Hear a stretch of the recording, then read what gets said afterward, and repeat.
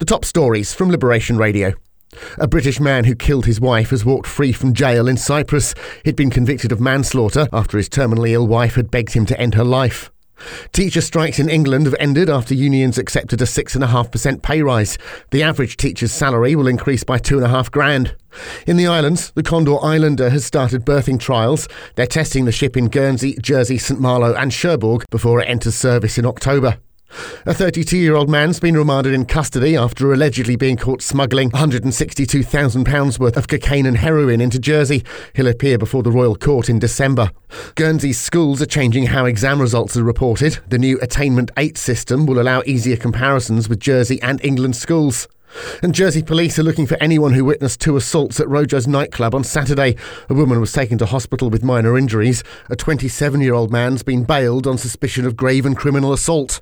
Stay up to date with Channel Islands news with the Liberation Radio News podcast on the Liberation Radio app and website, or ask your smart speaker to enable the Liberation Radio skill.